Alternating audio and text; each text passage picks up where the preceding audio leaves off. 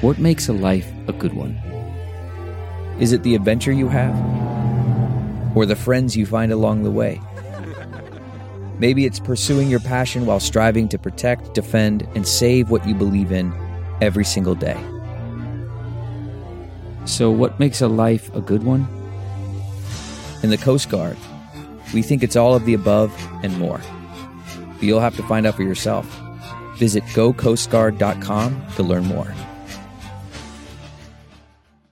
CarMax is putting peace of mind back in car shopping by putting you in the driver's seat to find a ride that's right for you. Because at CarMax, we believe you shouldn't just settle for a car. You should love your car. That's why every car we sell is CarMax certified quality, so you can be sure with upfront pricing that's the same for every customer. So don't settle. Find love at first drive and start shopping now at CarMax.com. CarMax, the way car buying should be. Hey everyone, and welcome to this week's episode of Happy Hour. Today we are joined by the one and only, she's giving me a little smirk over there, my BFF, the best person I know, my twin sister, Lucy. Hello. Guys, she's so cute. I wish you could see her right now. She has a little smile. I also wish you guys were just here for the moments right before I clicked record, because I was sitting here like, hey everyone, welcome back to this. Hey everyone, welcome to Happy Hour. Welcome to... This is what my brain does before every episode. I worry about the first, like... She was glitching. Yes, I was glitching. You needed to put me in rice, because I worry for like the first 5 seconds of every episode, and then I just start talking and it's okay. And Lucy already knows what it's like, because we did an episode before. Yeah. The audio was a little messed up. Mm-hmm. So I apologize if you guys listen to that one, but this one will make up for it, because I know we are on the right setting. I like triple checked. And we just talked about your life in Ireland in that one, I think. Oh, because that's when you were here over... I wasn't back, though. No, I know. You were here for Christmas break. Yeah. I was here for Christmas. And you were talking about what life was like there and your job and all sorts of stuff. So you guys should listen to that. Do know that the audio is a little freaky. It sounds like Lucy is literally... like underwater in the swimming pool across the street. But if you... like, I'm tuning in. If you try really hard, you can hear what she's saying. So, yes. Okay, this week's episode is a little difficult. However, I know how important this is to talk about, because this has been maybe the number one requested episode ever since we lost our father last year. Whoa, for a second I was like, wait, was it last year? Yeah, it was. Time is so weird for me, and don't you agree, Lucy? Like, it feels like yesterday, but now it feels like a while ago. Like, honestly, more than anything, it feels recent. I was about to be like, was it 2019? And then I was just looking and like, yeah, it was 2019. It just seems so weird, like... Because I remember the 1 year anniversary, I was like, so has it technically been 2 years now? We're in our second year, I guess? I don't know. Yeah. That's weird. Yeah, I don't know. It was March of 2019 that we lost our dad very, very suddenly and unexpected. So what I do want to plug is my episode from April 3rd. I looked up so you guys can go back, and it's titled Losing a Parent. So if you haven't listened to that, I would recommend listening to that. I say that cautiously because I think I cried the entire time, so sorry. That one was definitely harder April because... 3rd, did you film it right? Record it. Yeah, did you record it like on his anniversary of his death? Like, no. Nearly, because that's like a week after or something. Yeah. I must have talked about how it was nearly a year. Yeah, so I'm not surprised you're crying. Yeah, so it was March 25th of 2019, but I just talk about more specifically the moments leading up to and after losing him, and it was just more difficult because I was by myself and I didn't have the support system of my twin sister sitting across from me. So I do think this will be easier to talk about this time around. Obviously, if we're crying, I'm sure you can understand why. But what I want to focus on is sort of, in the most positive way that we can, life moving forward after losing someone very important in your life, because I think that's why this has been requested so much. The grieving process. Yeah. Yeah. Like, so many people, everyone loses someone important to them at some point in their life. And we'll talk about it, but I always say it's so weird because it's such an isolating feeling when everyone loses someone close to them at some point. So, yeah, that's just what I want to talk about. We're just going to talk about our grieving journey if you will. And yeah, but first, you guys know I always have the way, a little start off my podcast. But I wanted to have Lucy give you a little intro in case you're new. And I always assume that you guys have been with me forever because I don't know. But I'm sure some of you are new, so take it away, girl. Okay, so Gretchen and I are obviously twins. We rowed together in high school, and we went to Boston University together to be on the lightweight rowing team, and it didn't pan out. But I love how you say rowing. We rowed together. We didn't go to high school. We rowed in high school. Well, yeah. High school was like secondary, but rowing was the focus. Yeah. But I studied abroad, and I met my boyfriend. I was studying in Paris. I met him in Amsterdam, and he's from Ireland, so I just spent the year in Ireland. And yeah, that's what's up. And now she's back. And I'm back, yeah, my first year after BU. Mm-hmm. But yeah, now I'm back and I'm going to find a job. And yeah. I'm home, so that's good. Yeah, so she just did her first year post-grad in Ireland, living the dream. And I had a work-study visa. That's good to tell people in case they're interested. Yeah. So if you want to do that, work-study visa, people. And when you said that you met your boyfriend abroad, I feel like that's like everyone's dream, you know? Like you go abroad and you meet like a European man. It feels weird saying it like that because I'm like, it's just Dara. We've been dating for nearly 3 years. But that's literally what happened. Yeah. She visited Amsterdam for like a weekend and like met this cute boy who was like, this is very forward of me. Can I ask you on a date? And she was like, sure. Yeah. Here they are. 2 years later. 2 years? Technically, he gave me his charger to put it in my bag. And then he conveniently forgot it, and knowing I would forget it, and that's why I just see him the next day. Exactly, the leave behind. And you like would take the bus from Amsterdam to Paris. It'd be like a 10-hour bus. Really? Yeah, because it would stop in all these different countries and like cities on the way. That is dedication. That is true love, people. Yeah, so that was our first time living together for more than like a month. Because like he'd come to visit and he like stayed with us for a month over the summer, but that was like the most. So we lived together for 10 months, so that was fun. It's very odd being alone now, but I know, because that was like your new normal, being with him. And yeah, being in Ireland. We should do it. This is making me realize we should do another episode on real long distance relationships, because everyone likes to give me shit and be like, you weren't in a real long distance relationship. Yeah. You included.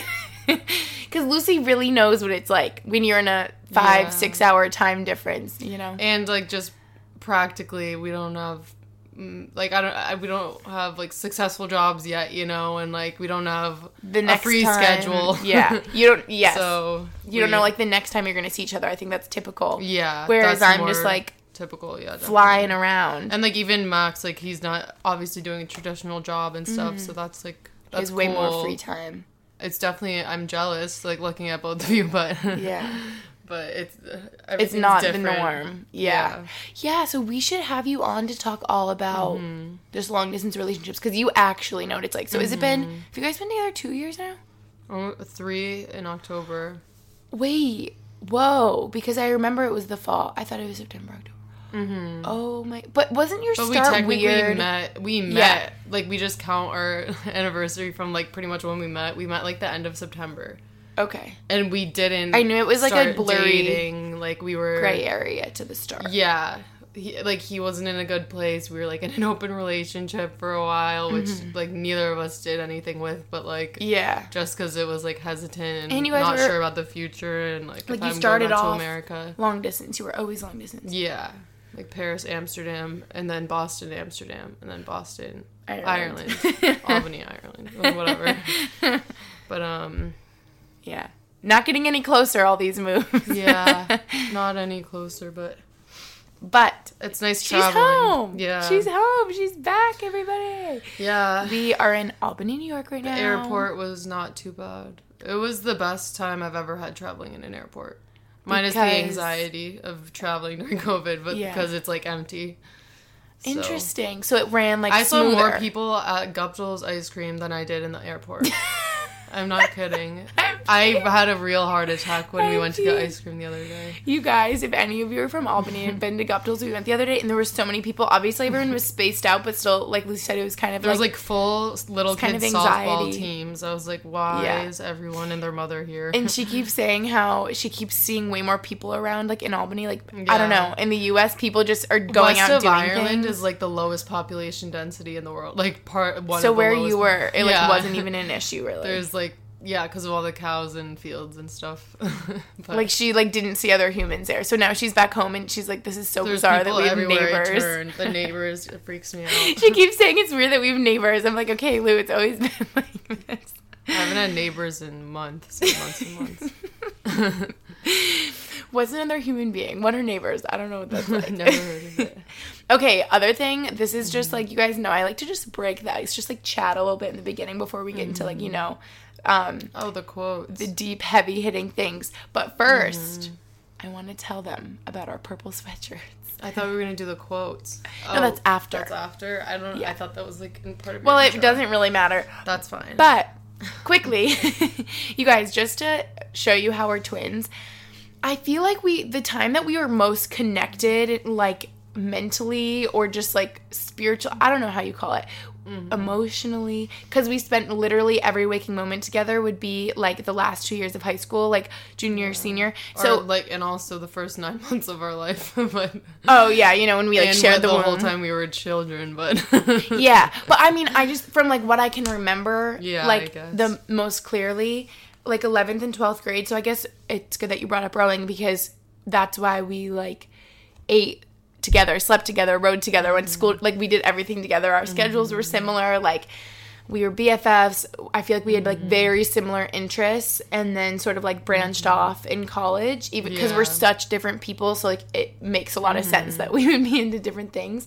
But I just remember back then we would like be at restaurants and like order the same thing and not realize, or like say the same things. Like I feel like or stuff like that was the happening. Same food and we'd split both of them. Yes. We always That's a good tip and trick. So you guys wish you had a twin. It's really fun. Interrupting in here super quick to tell you guys about Purple Mattress. So I've been thinking how technology has improved just about everything by now. Phones, cars, shopping. Yet mattresses have more or less really just been the same since the invention of sleep. But we definitely deserve better, especially since we spend so much of our lives sleeping in bed, if you think about it. And finally, the mattress has evolved thanks to Purple. The secret to Purple is the Purple Grid. It's a patented comfort technology that instantly adapts to your body's natural shape and sleep style. Purple is really for every body, providing total pressure relief no matter how you sleep. Personally, I'm always the most comfortable in my stomach. Anyone else? Is it just me? I don't know. Purple is designed with over 2,800 open air channels and naturally temperature neutral gel, so you'll never sleep too hot or too cold. The Purple mattress is soft where you want it, firm where you need it, and comfortably cool all over. I got a sample in the mail, you guys, and I'm definitely most impressed with how soft and comfortable it feels, yet how supportive at the same time. And also that it's cooling, since I can get so hot when I sleep. You can count on resting easy night after night, year after year, because the ultra durable Purple Grid won't sink or lose shape. And Purple is so confident in what they do, you guys, that every Purple mattress comes with free shipping and returns and a risk-free 100-night trial. So to experience the next evolution of sleep, go to purple.com/GG and use promo code GG. For a limited time, you'll get $150 off any Purple mattress order of $1,500 or more. That's purple.com/GG, promo code GG, for $150 off any mattress order of $1,500 or more. Terms apply. Now, let's get back into the episode. But now it's funny because even though we are literally opposites, like our personality-wise, we do still have some similar interests. For example, purple crew neck sweatshirts. Yeah, people. I've been really liking lavender, like the really light purple. Me too. And I've been wanting a swimsuit from USwim, if anyone, whatever. I have never heard of that. It's like this sustainable brand, and they have like 7 sizes in one swim. It's like actually one size fits all, not like Brandy Melville one size fits all. Like fake one size fits all. Like it fits absolutely, like people can wear it through their pregnancies and stuff. That's I'm amazing. like, I want it so bad, but they're like very sold out, and they restock every day at like 3 p.m. British time. Then you have your alarm 10 a.m. And yeah, but they haven't restocked any of the colors I want, but they have really nice, they have a lilac. Okay, you'll have to show me after this. Yeah. Because I want to see. It's like that material. I remember Maggie wearing a bathing suit. Like the material, it's like, it looks kind of like stretchy? terry cloth, but it's like very stretchy. Like, you know, the thicker, I don't know. I don't know if I've known. I feel crazy. I would show you right now. It's not a terry cloth. It looks like I'm showing you. Okay, she's showing me. But okay, purple sweatshirt. We'll insert a picture into this podcast. Insert picture here. Sorry, you still can't see it. Swim. Okay, purple sweatshirt. Oh. They have like. It's just all like ribbed and actually scrunchy. Like every size. Like anyone can wear them. Like.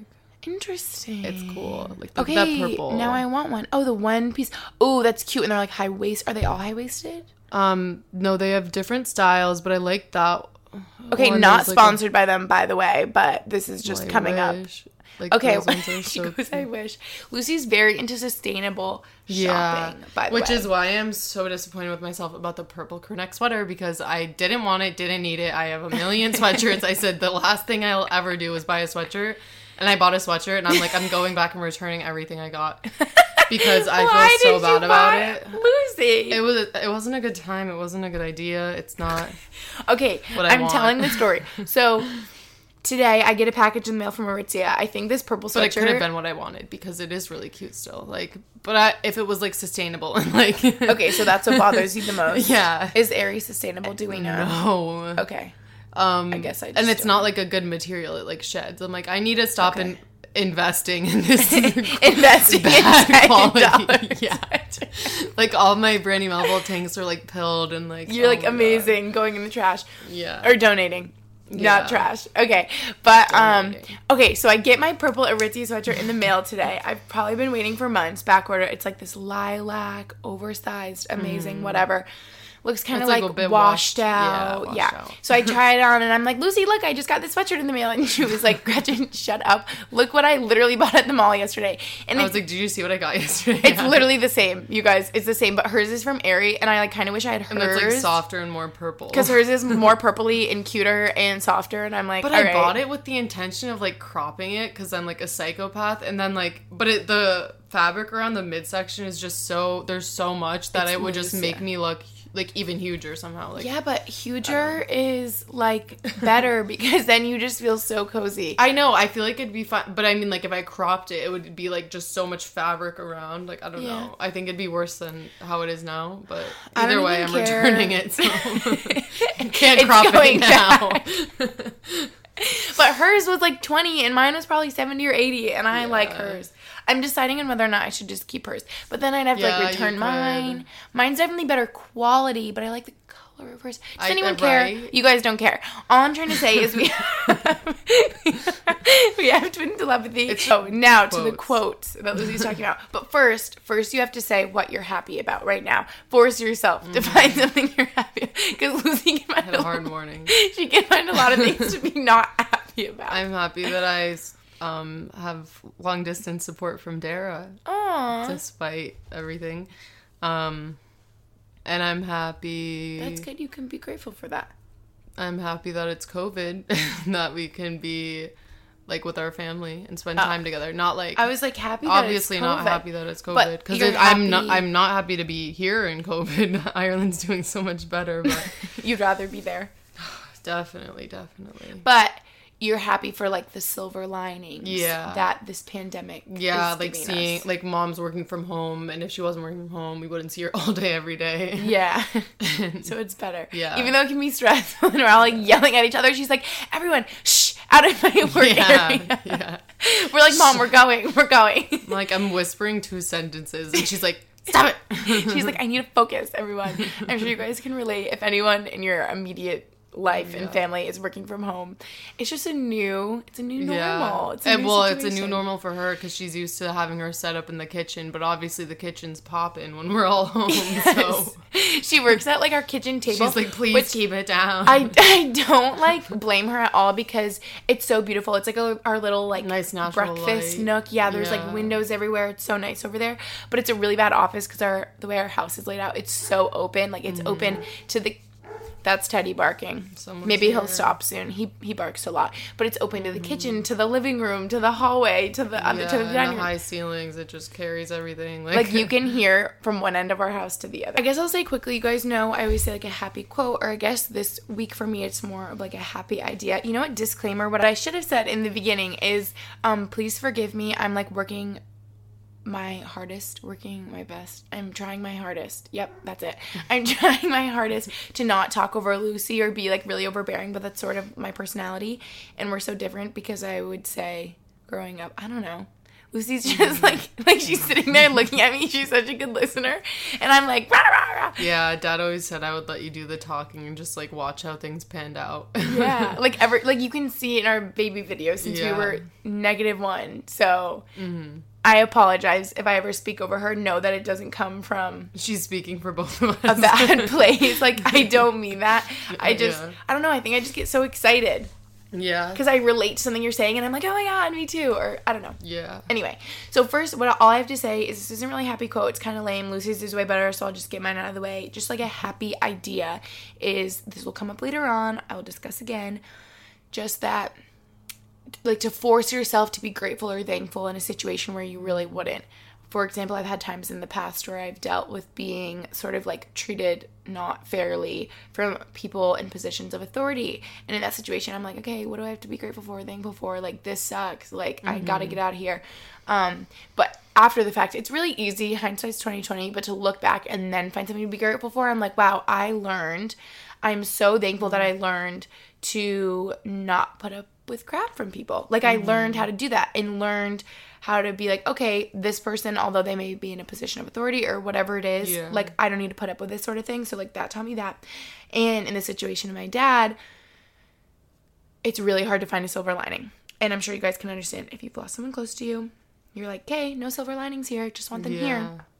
I can relate. However, when I force myself to be grateful, I think, okay, there are people that have never met their mom, never met their dad. You know, the saying goes, like, someone's always got it worse than you. Yeah, Dara's dad, one, I was going to say, just Dara would always say that about being grateful. Because he's like, you can't feel sad for yourself and also feel grateful. Like, they're just conflicting feelings. It's one or the other. So if you're feeling sad and, like, a pity spiral for yourself, like, he's like, just... like, try to think of things you're grateful, like, name things, like, whatever you can think of, like, your dog, your whatever, you know?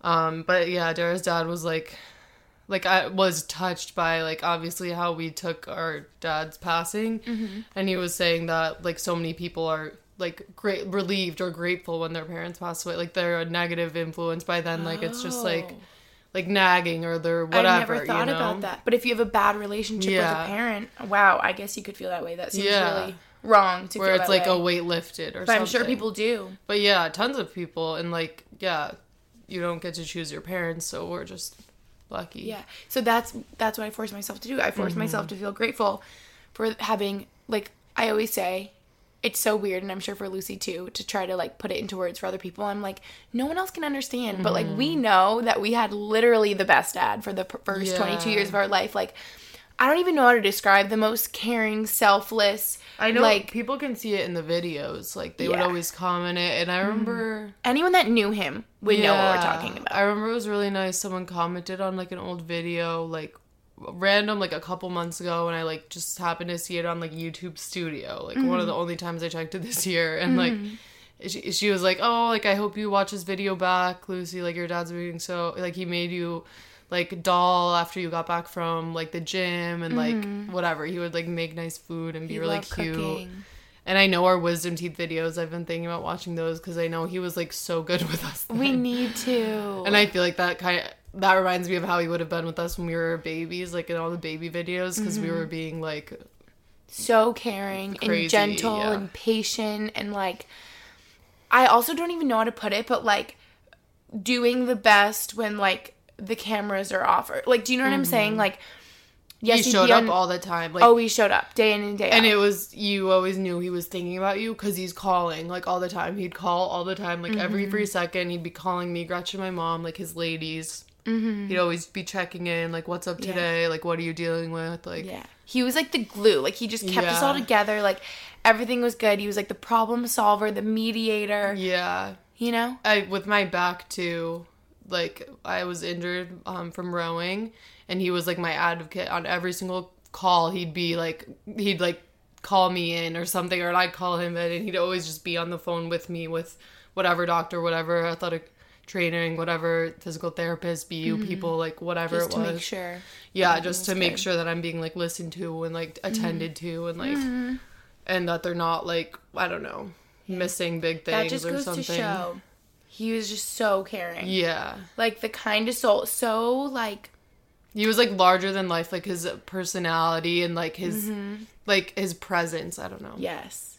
And he was very... That just makes me think of, you know, like, the love language, is that sort of thing. His was totally acts of service. Yeah. Because he wouldn't just say, I love you. Like, he meant it and he would show you. Yeah, and we said it every night. And, like, I love, like, kiss goodnight, hug goodnight, whatever. Yeah. And I feel like that's big. We talk to him every day. People don't do that with their parents. Like, that's not... Like, too normal, but it seemed normal. Like, you mean know? Anymore? No, with, like, people and their parents. I don't know if everyone does that with their parents every single night. Like, it was always I guess I wouldn't know, because we always do that, and we still do that with Mom. But, like, with Dara and his, I don't know, you know, like, different families are different. Yeah, we always say goodnight to our mom. Like, you got it, or that's just how we were raised, I guess. So. Yeah, I guess that's just a little about our dad. So that's why... Oh, wow. I just talked about talk forever. My idea for so long, and you have to talk about your quote. But yeah, forcing yourself to be grateful and thankful, and knowing that we had the best dad for the first 22 years of our life, instead of maybe one that we didn't have a good relationship with for our whole life or something like that. So that's just a happy idea for you guys. And now Lucy is going to tell you a really good quote. Yeah, so... Well, to start off, Dara's been reading this book we've been trying to get into reading over quarantine. And it's called Man's Search for Meaning by Viktor E. Frankl. And he was in concentration camp during, like, World War II. And he was a survivor, and he became, like, a psychiatrist and would try to help people. But the first half of the book is about his experience in the concentration camps, and the second half is, like, about, like, applying everything he learned and, like, experienced, like, practically, and, like, trying to help people and all of that. But so I have, like, a bunch of good quotes from this. I'd, like, 10 out of 10 recommend it, because it's very helpful with, like, grieving and, like, suffering and putting things into perspective. Oh, I thought you were reading a quote. I was like, there's a quote in there, 10 out of 10 recommend it. I would 10 out of 10 You're 10 out of 10 recommending it to people. Okay. Yeah, Dara read the whole thing, and he would, like, read me little blurbs, and then I took it with me on the plane, and, like, granted, I'm only halfway through, so I'm not to, like, the psychotherapy part about it, but still very good. I want to read it. Yeah, you should read it after me. But my quote is, "He who has a why to live for can bear almost any how," and it's from Nietzsche. I'm pretty sure that's how you say his name. That's NIETZSCHE. Yeah. Who would have known? I wrote it down. But yeah, I think that's, like, really important. He talks a lot about, like, the Wait, will you say it again? Yeah. Just to get it in their brains. Listen up, people. Well, you have to stop talking so I can talk. Call me out. He who has a why to live for can bear almost any how. So, like, he was saying, like, the how is, like, them being in, like, the concentration camp and stuff. But you can apply it, obviously, to everything in any circumstance. And it's just finding, like, the meaning behind you, like, keeping on and, like, one foot in front of the other, that type of thing. I feel like, I don't know, it resonated with me a lot. Yeah. I don't know. I really enjoy it. I think, well, what it makes me immediately think of is, has a why to live for, can bear almost any how. So it's like, okay, the hows are all the difficult parts and, like, the lows in your life. Like, how can I keep going? How can this be happening? How is this possible? And then the why is, like, the why to live for. Yeah, it's like, where's my purpose and my joy, and where's my passion, and where's my fulfillment? Like, where is that coming from? What does that look like for me? Yeah, so I feel like even in the form of, like, hope, because I'm sure it's not easy to keep a why in a concentration, you know, like, I don't know. And wait, there was another quote that I wanted to read. Yeah, because you were talking about at the very beginning, like, just about, like, everyone being different and, like, I don't know, everyone having a different circumstance, but, because it was saying that no man and no destiny can be compared with any other man or any other destiny. No situation repeats itself. Each situation calls for a different response. So it's like, I don't know, everyone's grieving is, like, separate, and like, they experience different emotions and, like, revelations or whatever you want to call it, but, like, I don't know. It's not like you're any more alone. Yeah. I really like that, too, because sometimes it's hard when you're like, well, for me, it's, like, blah, blah, blah, and they have it, whatever, like, easier or hard, you know? Yeah. Just comparing yourself, so it's, like, important to remember that. Compare yourself to anyone else. Yeah, like, literally every single aspect of your situation is, like, unique. So you can't. I never thought of it like that, and that was ignorant for me earlier to be like, oh my gosh, like immediately kind of I'm shocked thinking of how could you be relieved when someone dies, but then it's like, whoa, let's like peel it back. There's a couple different ways, like if someone's been suffering for a long time or if they're not. Or if you have a bad relationship, like I have if they were abusive. We have some friends who have had fathers that like either don't show up in a good way or they're just like very, very negative influence, like impact, like that type of thing. So yeah, like it's kind of stepping back and realizing that there's many different layers, forms of a father, and like just be like grateful for what you have. And I think that's really good to point out, and just goes to show like you never know someone else's circumstance or situation, even though it might seem like it. And even you guys listening, like I'm sure if you have followed along, been with us for a while, followed us on Instagram, I'm sure you can get the gist of how much we love our father and how much he meant to us and what a positive, oh my God, positive impact he's had on our life. Like, I always think about, we are only the reason in the way that we are because of him. Like, I feel like I am so much, like, I see so much of him in me and you, and, like, I love that. Yeah, I feel like many times when, like, in the harder times when, like, I was looking for a job in Ireland and, like, kind of, like, flailing or whatever, like, feeling not very good about it, I'd just, like, have his head in my mind be like, okay, call these people, get this done, you know? He was always, like, bing, bang, boom, like, just, like, keep pushing until it's done. Like, what would he always say? Like... You remember his quotes better than I do and things he would say. Oh, my God. You always say them. And taking care of business. TCOB. Like, he'd be like, TCOB. But he like, text you TCOB. Yeah, like, taking care of business. So I'd be like, okay, I'm going to take care of business today and, like, apply myself TCOB no matter what. Day. Like, yeah. Show up. Aww. So, wait, I love that. Guys, we could just talk about, like, him and memories. Maybe that'll be another podcast, too. We could talk about it for hours. Like, memories with him, funny stories, the ice fishing story. Like, I just think of so many things. It's true. And that's a way, I'll talk about later, too, but you can find gratitude and peace and hope and joy and laughter again, thinking of, like, the happy, fun memories. But anyway, what I kind of want to talk about next is...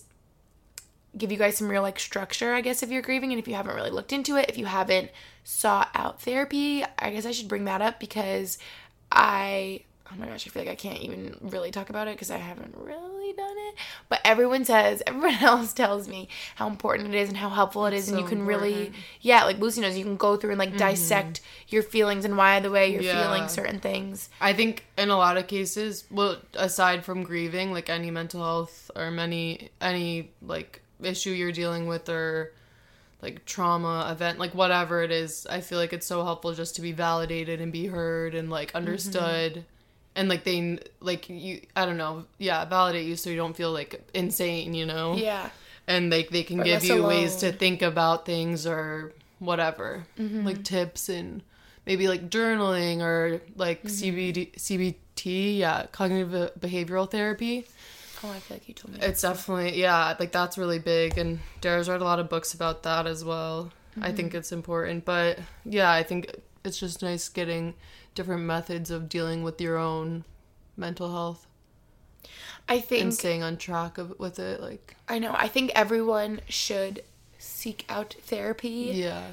When they are thrown into a new situation where they're grieving the loss of someone close to them, because no one teaches you in elementary school how to deal with it. Or maybe your elementary school did. I think they all should. But I think we don't talk about it enough in today's life. So I think everyone should do that, even though that might be kind of hypocritical for me to say since I really haven't. I went to one group therapy thing and it was just so not for me and so terrible and too I've soon. Never been to. No, I don't think I've done group therapy. I don't know. It really was not for me, but everyone's different. And for example, my mom loves it. She loves her group. She doesn't like the one-on-one, and I think I would like one-on-one so much better. And I think I was just not ready, and I'm about to go through the stages of grieving because I thought that would be helpful to give you guys some structure over here. But I must have been very early on because I was like, oh my gosh, this just doesn't feel right. This is so wrong. Like, they didn't even know my dad. Why should I even be talking about my, like, most wonderful, most amazing person in my life that I lost when they don't even know him? Like, they're not going to understand. Yeah. And then you realize, okay, they do understand. They lost someone close to them, too. That was exactly how it was for my dad to me. But I'm like, they don't get it. So I literally sat there and sobbed the whole time and, like, couldn't do it. However, I felt like that would be good to say because I feel like they sort of, like, have the toolbox for you to help you out of it. But if you haven't done anything like that, or more like me, where you're just kind of floating around trying to figure out on your own, things like reading about stages of grief could help you, because then you could kind of pinpoint, oh, maybe this is where I'm at, this is what's next. I don't know. And I'm sure it looks different for everybody, but I guess this is just generally some stages that probably therapists have put together. I don't know.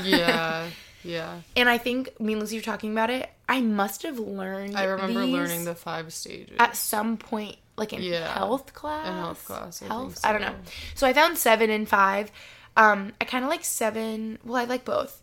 I like how 7 includes pain and guilt. Okay, so let's start with 7. Too. So the first one is shock and denial.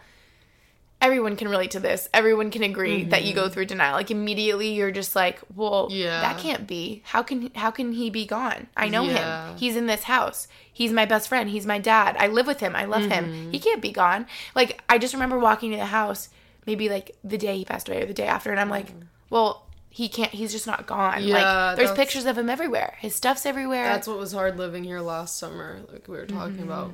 But yeah, just being home is hard for that reason at first. Oh my gosh, I totally skipped over after the funny purple sweatshirt moment. I'm looking at my notes, you guys. I talked about what we're happy about, happy quote, but I skipped over what I sort of wanted to talk about. I guess I'm just interrupting here. You guys just got to bear with me. This is how my mind works. We're going to go back to what being home is like without our dad, because like I was just saying, you're in denial and you come home at first, or wherever this loved one, close one to you is, and you're just like, well, obviously they're still here. How can they just be gone? I think like, their stuff is here. Like I see them here, you know? Well, being in college, it's like I can stay in Boston and think to myself, oh, he's like back at home in New York like he always is, you know? Like where he's been for 3.5 years. So yeah, he's still there, you know? And then I got home for the summer and I was living here. And it was really sad, and Teddy would carry around his slippers and his socks, and I'd, like, try to not sob, like, seeing so that. So you felt like being home over the summer, it started to really hit you, and you were more, like, I was realizing. Just extra sad. Like, I feel like I was sleeping, like, all day. Like, and so was Mom. Like, we, like, weren't doing good, like. Yeah. But just, like, seeing where he would be all the time in the kitchen, the like, you, TV like, see him the everywhere. And, everything. I just see him, like, everywhere. I think I was in denial for, like, way longer than you guys, and maybe, like, still am a little bit. Like, I find moments where I'm, like, well, dreams is a whole nother thing, but I'll have a dream and I wake up and me and my mom and my sister. That would happen to me a lot, yeah. We always talk about this. We have a dream about him. Everything's good. We're hugging him. Like, me and Lucy and him are, like, hiking or in New York City or, like, when we were kids and everything's good. And I wake up and I'm like, oh, my God. Like, thank God or something. Like, I'm, like, thinking. And then I'm like, oh, no, Lucy, no. Like, I wake up and it feels so real. And I'm like, oh my gosh, like, him passing away was just a nightmare. Like, this is real life. And then, like, 30 seconds later, I'm like wait a minute. Like, it's just really confusing. So... And then you're like, no, I'm living the nightmare. Yes. You're like, wait, that's this reality. Is great. Yeah. So, being home without him here is definitely difficult, especially when you're, like, in the environment that we were used to being with him here and him being in this environment. And that's why being somewhere like Ireland or Boston, it was sort of almost easier to cope or just, I guess, lie to yourself, be in denial, because...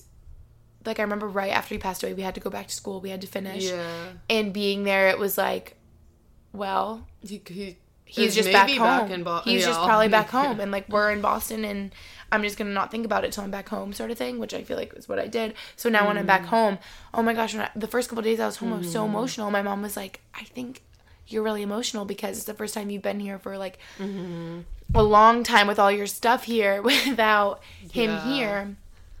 And so, yeah, it's definitely weird.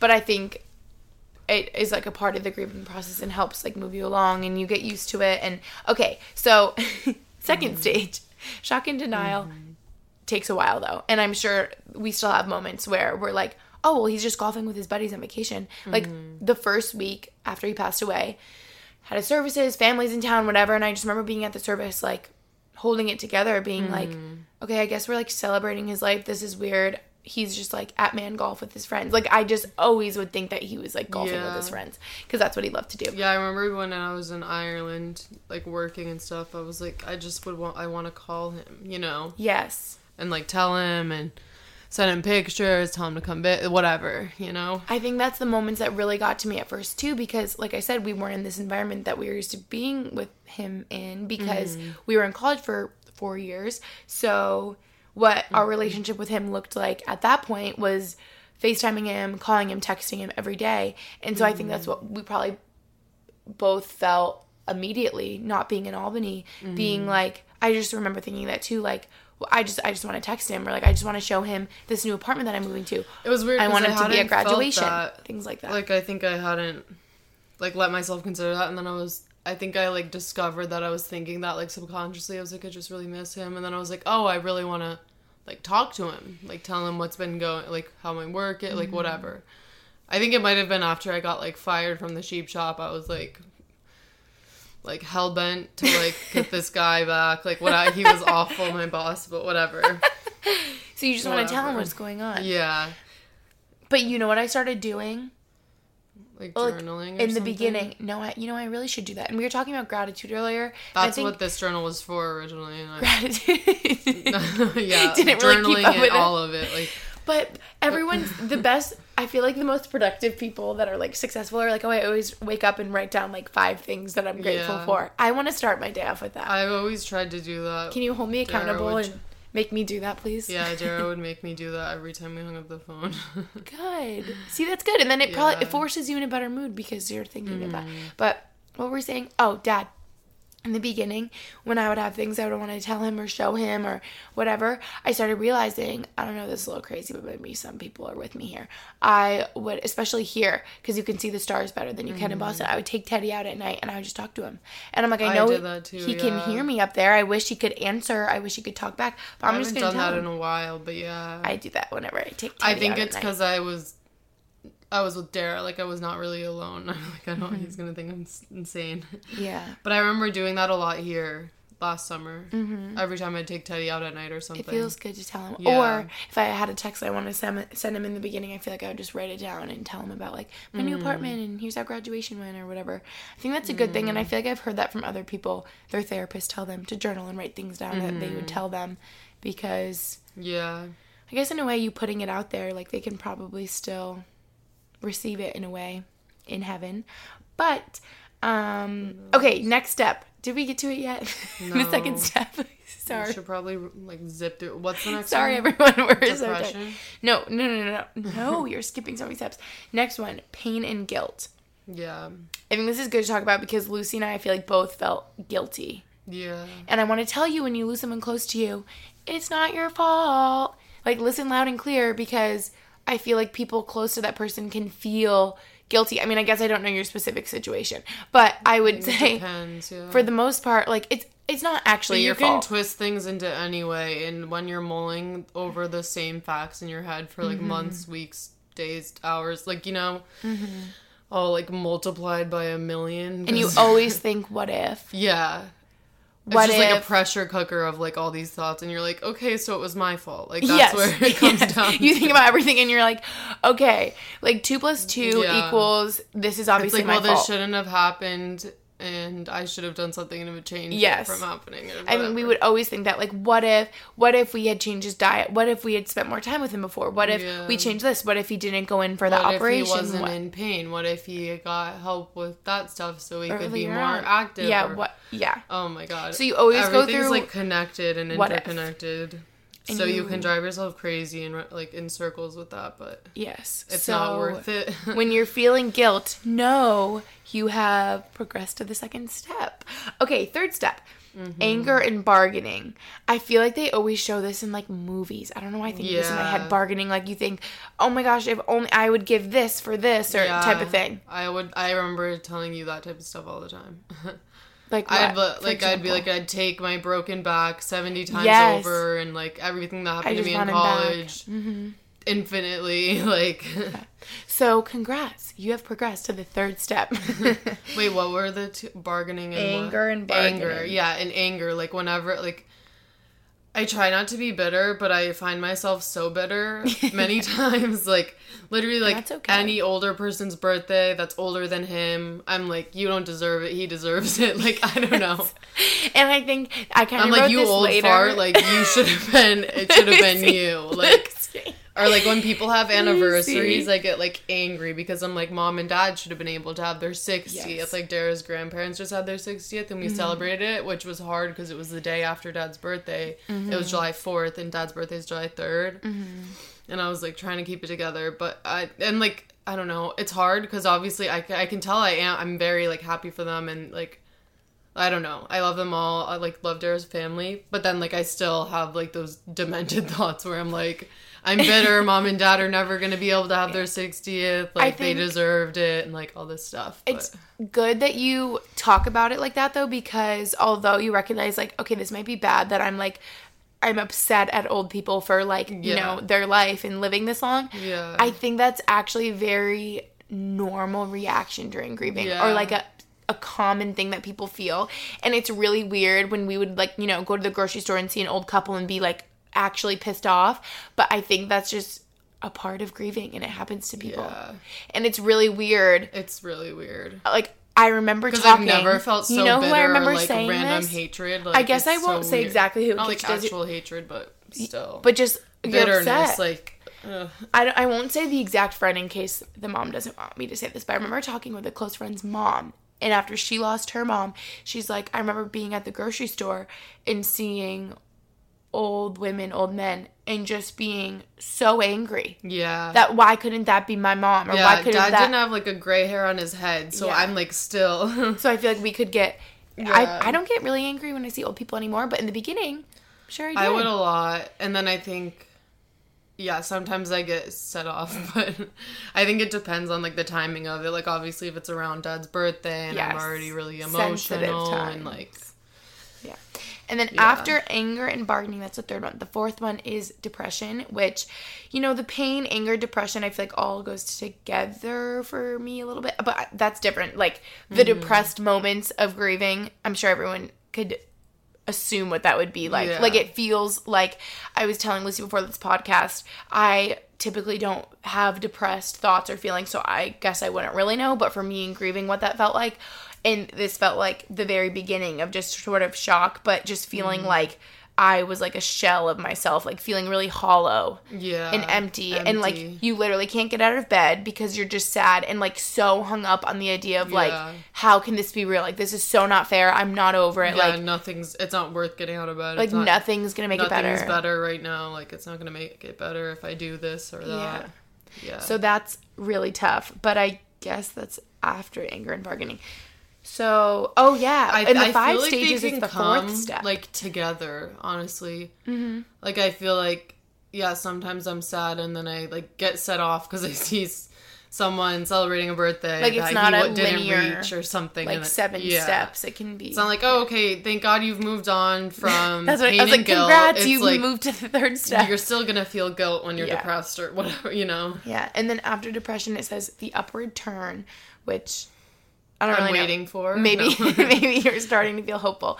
And then 6 is reconstruction and working through it. And 7th is acceptance and hope. Mm-hmm. So, And then the 5 stages, more simply, it kind of just condenses the 7, is denial. I feel like this is what people typically learn. Denial, anger, bargaining, depression, acceptance.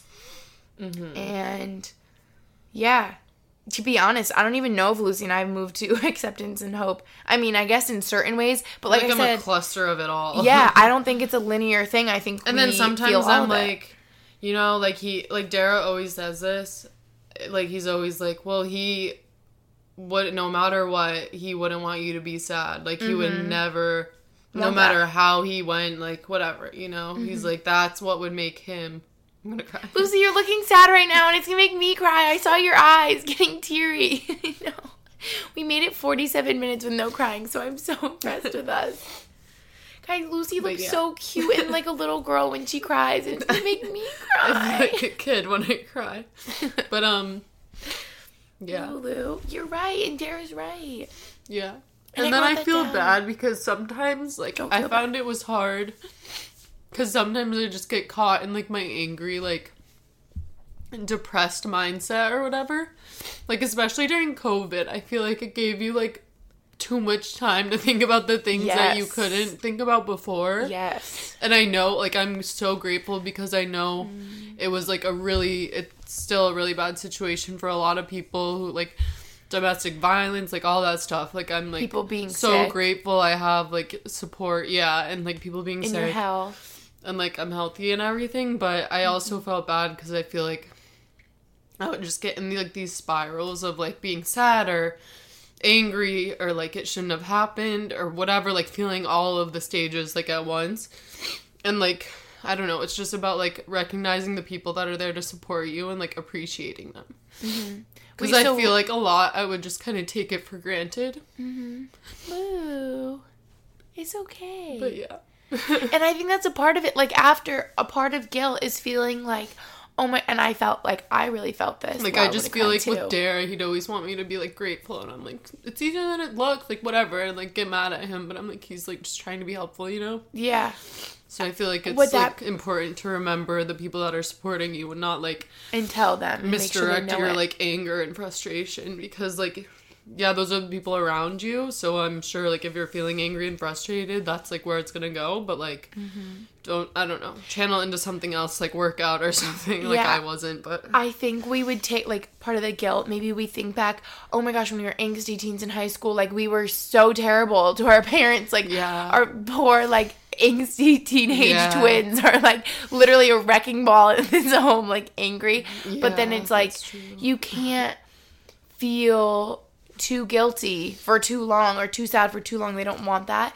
And he knows. Yeah, and it's not going to change anything. Lucy, he knows how much he means to us. You can't feel bad or feel good. I thought you were going to say that you felt bad for feeling all of this during pandemic time because other people are dealing with their health and crazy stuff like that. That's what I thought you were going to say. Well, I know, like, people are fighting for their lives, but it also, like, for everyone dealing with anything with mental health, it just comes to a head when you're stuck with yourself. Yes. And you're stuck with maybe, like, a small family or in a small space, you know? Like, if people can't go seek help and go see their therapist in person and these kind of things. Yeah. I know what you mean. Yeah. Guys, I was just holding Lucy's hand. She's so cute. I love her so much. You know what I heard from someone, Lucy? It was a girl that I had just met. We were in an elevator. Anyway, the whole story of how we got there doesn't really matter. Anyway, this girl I just met, we were in an elevator, and I was crying. I was crying so much. And she looked at me in the elevator. She's like, I'm sorry, I don't know if this is, like, really inappropriate to say, but I just want to let you know you're a really cute crier. Like, I hope you take that as, like, a positive thing. Like, your face, you look really cute when you cry. And I was like, oh, and I, like, laughed. And I was like, that does make me feel better. And you do, too, because we're twins. Isn't Kim's, like, an ugly crier? Who's Kim? Kim Kardashian. Oh, Kim K? Yeah. Probably because of all her Botox or something. Like, remember the pictures of her crying? Yeah. It's like... But you're a cute crier, Lucy. Everyone has the right Lucy to cries, show their emotions. She looks like when she a was vulnerable like kid. 4 years old. Oh my gosh, baby Lucy is like so ingrained in my head because she still kind of looks like baby Lucy. Yeah, Julie was saying it was so cute. I'm looking at the picture of me with a dolphin. You're so cute. Did you have your braces there? Probably, yeah. Or maybe you got them off. Oh my god, you're so squinty. You're like, your smile looks like the dolphin smile. But I want Lucy to be able to talk about her more quotes from Man's Search for Meaning by Viktor Frankl. But first, I just wanted to say, because we talked about all the stages, I wanted to just say personally, for me, feeling very numb and empty at the beginning was very normal. And I'm sure Lucy felt that way too. Yeah. Right? And how it's just such an isolating feeling. And you're like, all right, cool, I'm the only person in the whole world that's ever lost their dad. Yeah. Like, that's actually how it feels. And it's like, even if other people have lost their dad, they don't know what I'm going through because I'm blah, blah, blah. And like, my dad was better. And our relationship was amazing. And we were best friends. That's how it feels. Yeah. And then you reflect and you're reasonable and you're like, oh my God. Everyone holds a lot of love for their family or the people they care about. Most people go through losing a parent. Yeah. And it's awful. And it's like, why don't we learn about that in school? I don't know. Yeah, you need to read. But, we talked about angry at old people, angry at other dads, normal, you'll get through it. And having breakdowns and extreme sadness at random moments is normal. If you hear a song that reminds you about them, if you see something that reminds you of them, literally anything, it can be the most random moments. Like, oh, what was it with my mom? I think I was using some of his tools, and she just started crying.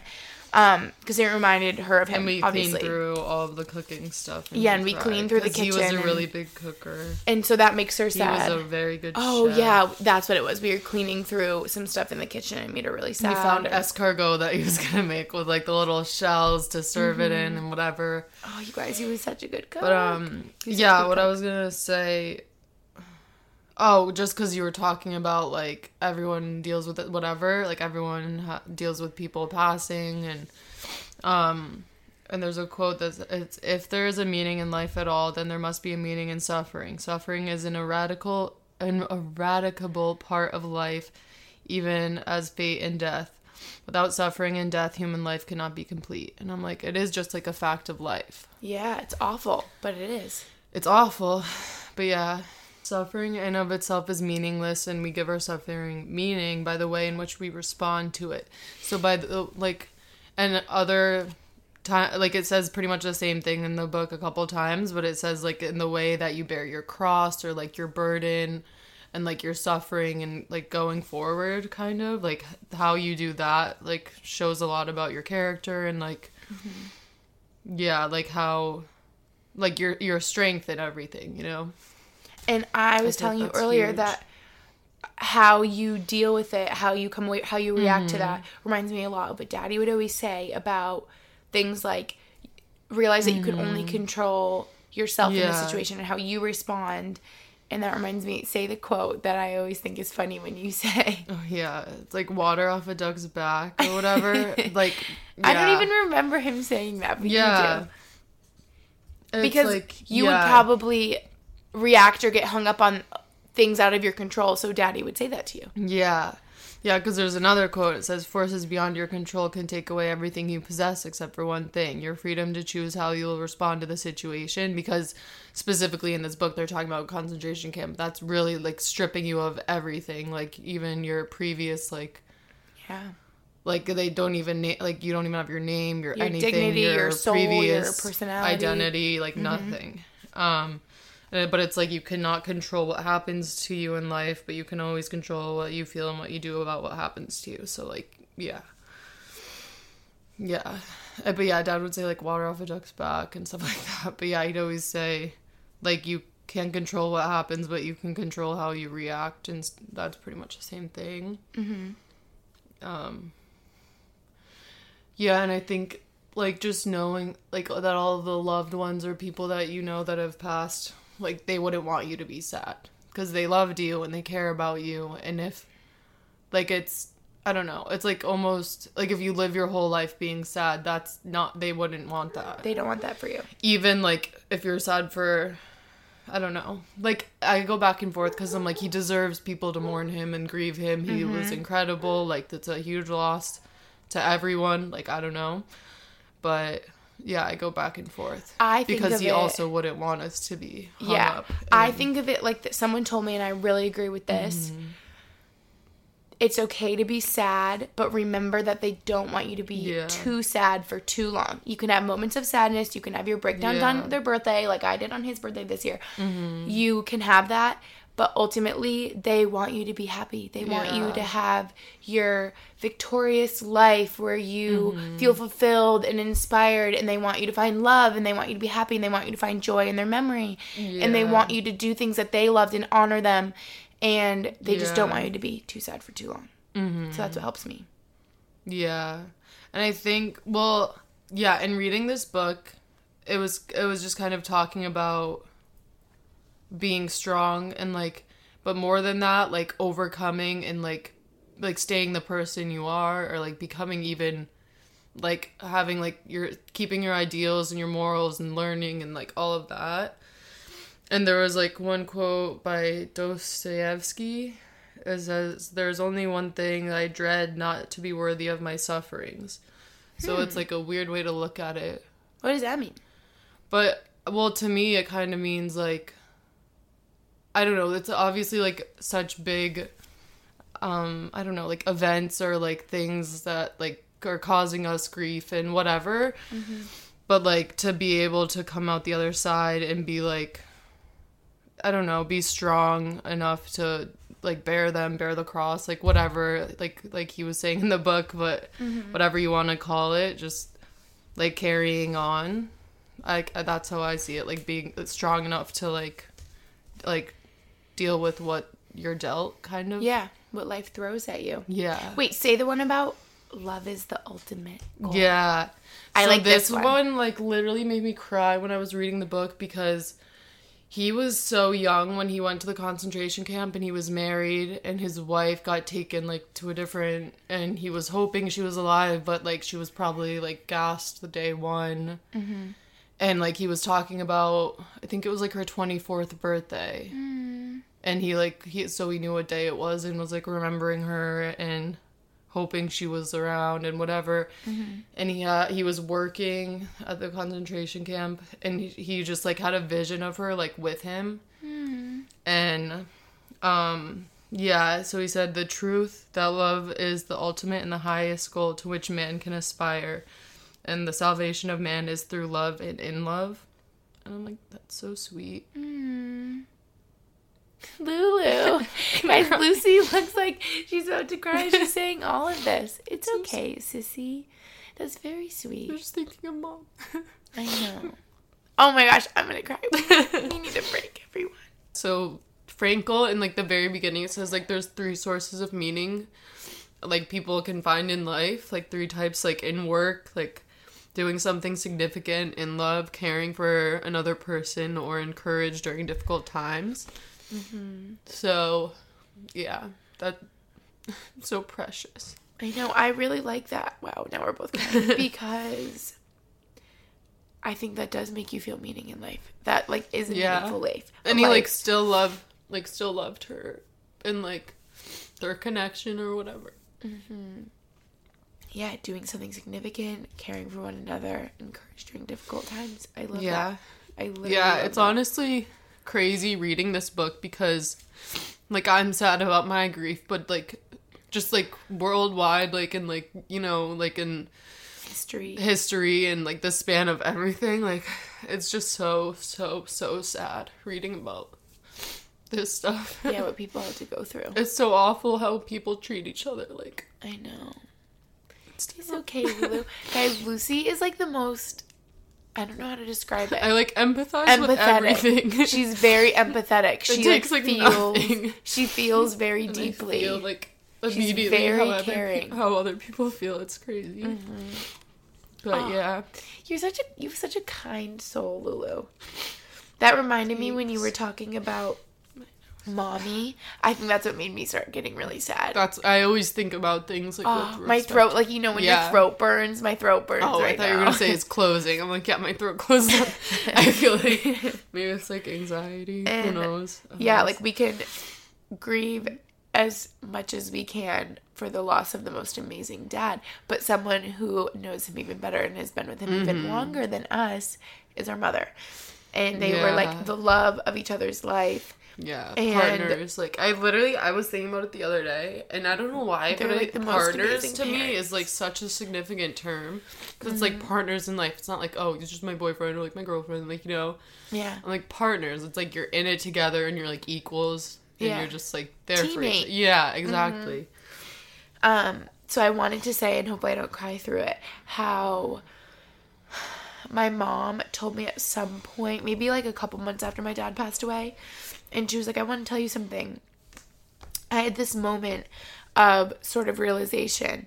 And she's like, I want to let you know that it just came to me where I was like, I can do this.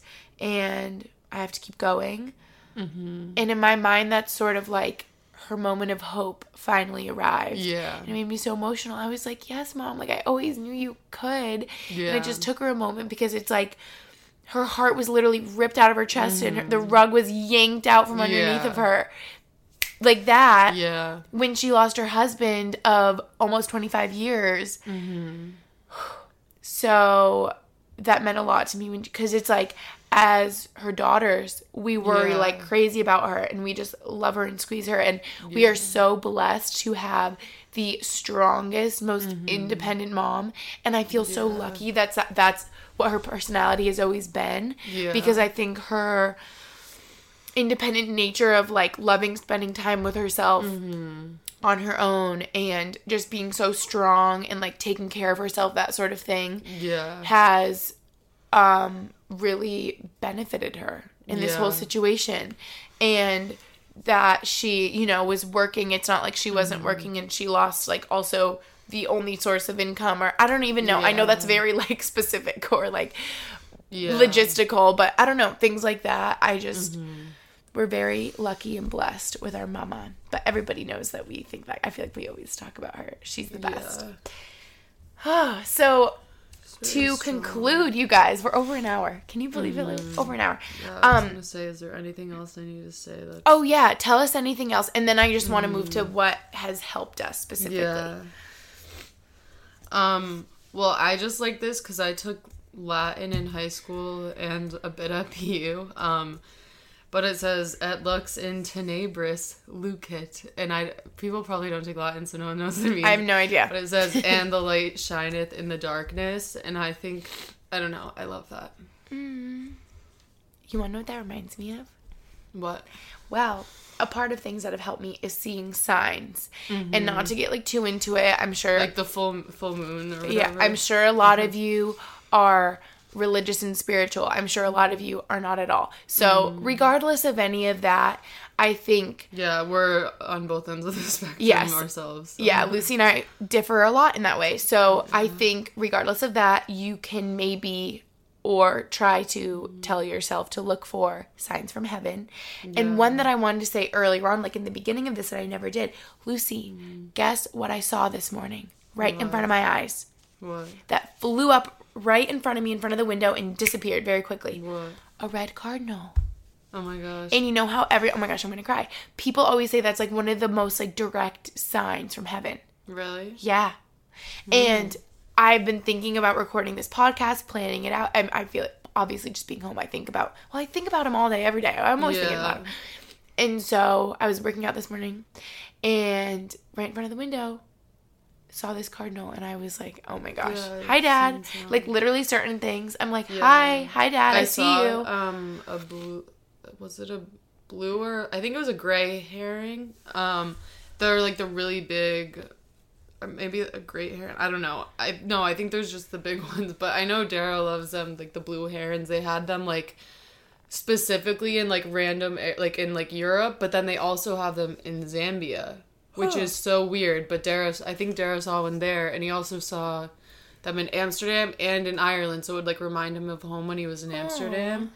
And then I saw one at the lake. It, like, literally nearly flew into me. It was huge. Yeah. And I was on the phone with Darrow, and I was like, oh my gosh. Yeah, sometimes you just have to let yourself see the signs, because they will nearly knock you over, and you have to recognize what it is. Yeah, I feel like in like dragonflies at the lake last summer, like I saved one. It was like drowning, and I like fished out with my flip flop. I remember that. And then it was just sitting on my flip flop and chilling with me when I was tanning, and it was so cute. And I was taking a photo shoot of it. But yeah, my mom was saying that dragonflies are like a sign from Dad. And yeah, I made a whole video. Plugging my YouTube channel, everyone. Go watch. I made a whole video about signs from him. And there's definitely even more ever since I made that video. But it's sort of like, I mean, depending on if you're about it or not. But even if it's not and it's in my head, I don't really care. That's because what it I helps always think. me. But I don't know. Coincidences are so rare. And also, because like so many times I would go to like a restaurant and they'd play like one of Dad's and my song, or like one of his songs, and I'm just like trying to not cry or whatever. Yeah. But every time I'm like, like, these boots are made for walking. I knew. That's so weird you just said that, because that's what was in my head. I don't even know if that's what it's called, but... And then, like, that's what we called it, Whack-A-Boom, when we were little. Yeah, and then, like, Mr. Blue Sky, like, that stuff just tears me up. Quiche Lorraine, Lucy, remember Quiche Lorraine? Yeah, the B-52s. Like, listening to music is, like, I feel like really hard. The Bee Gees. It'll bring you... Norah Jones. It brings me back more than, like... It'll bring back, like, the emotions and everything. Like, I tried listening to Norah Jones one night in the shower. No. And I cried for, like, 30 minutes. No, maybe I remember watching Atomic Blonde with Dad. That's, like, my favorite movie with Charlize Theron. Yep. And I listen to the soundtrack a lot because it's fire. And, like, one of them is Father Figure by... I forget who it is. Came on in the shower, and I just sobbed the whole shower after that. I know, like, certain songs. I can think about Norah Jones and cry. Okay? Yeah. Like, just thinking about I feel like music is, like, emotional. Yes. Brings you right back to these moments and memories. Like, it ties you to memories. And even listening to music that I would listen to before he passed away, like, I couldn't do that for a long time. I had to make, like, all new playlists, because if I, like, I don't know. It just reminds you of old times. Sad, yeah, or, like... Yeah. Weird. It's weird. Wait, I need to interrupt for a sec. I feel like you were just saying something that was reminding me of something. Oh, yeah, we were talking about music, and I said this in my video about signs, but one that's so obvious to me, guys, this is not a coincidence, so I just have to say it quick and as an example. We were leaving his service, and I got in Hannah, one of our best friend's cars. This was, last March, so for coronavirus, don't worry. So I was with my friend Hannah, getting in her car. My cousins were in the back seat, leaving the service. Yeah. Were you with Dara? I don't know. I was with Randall and Dara.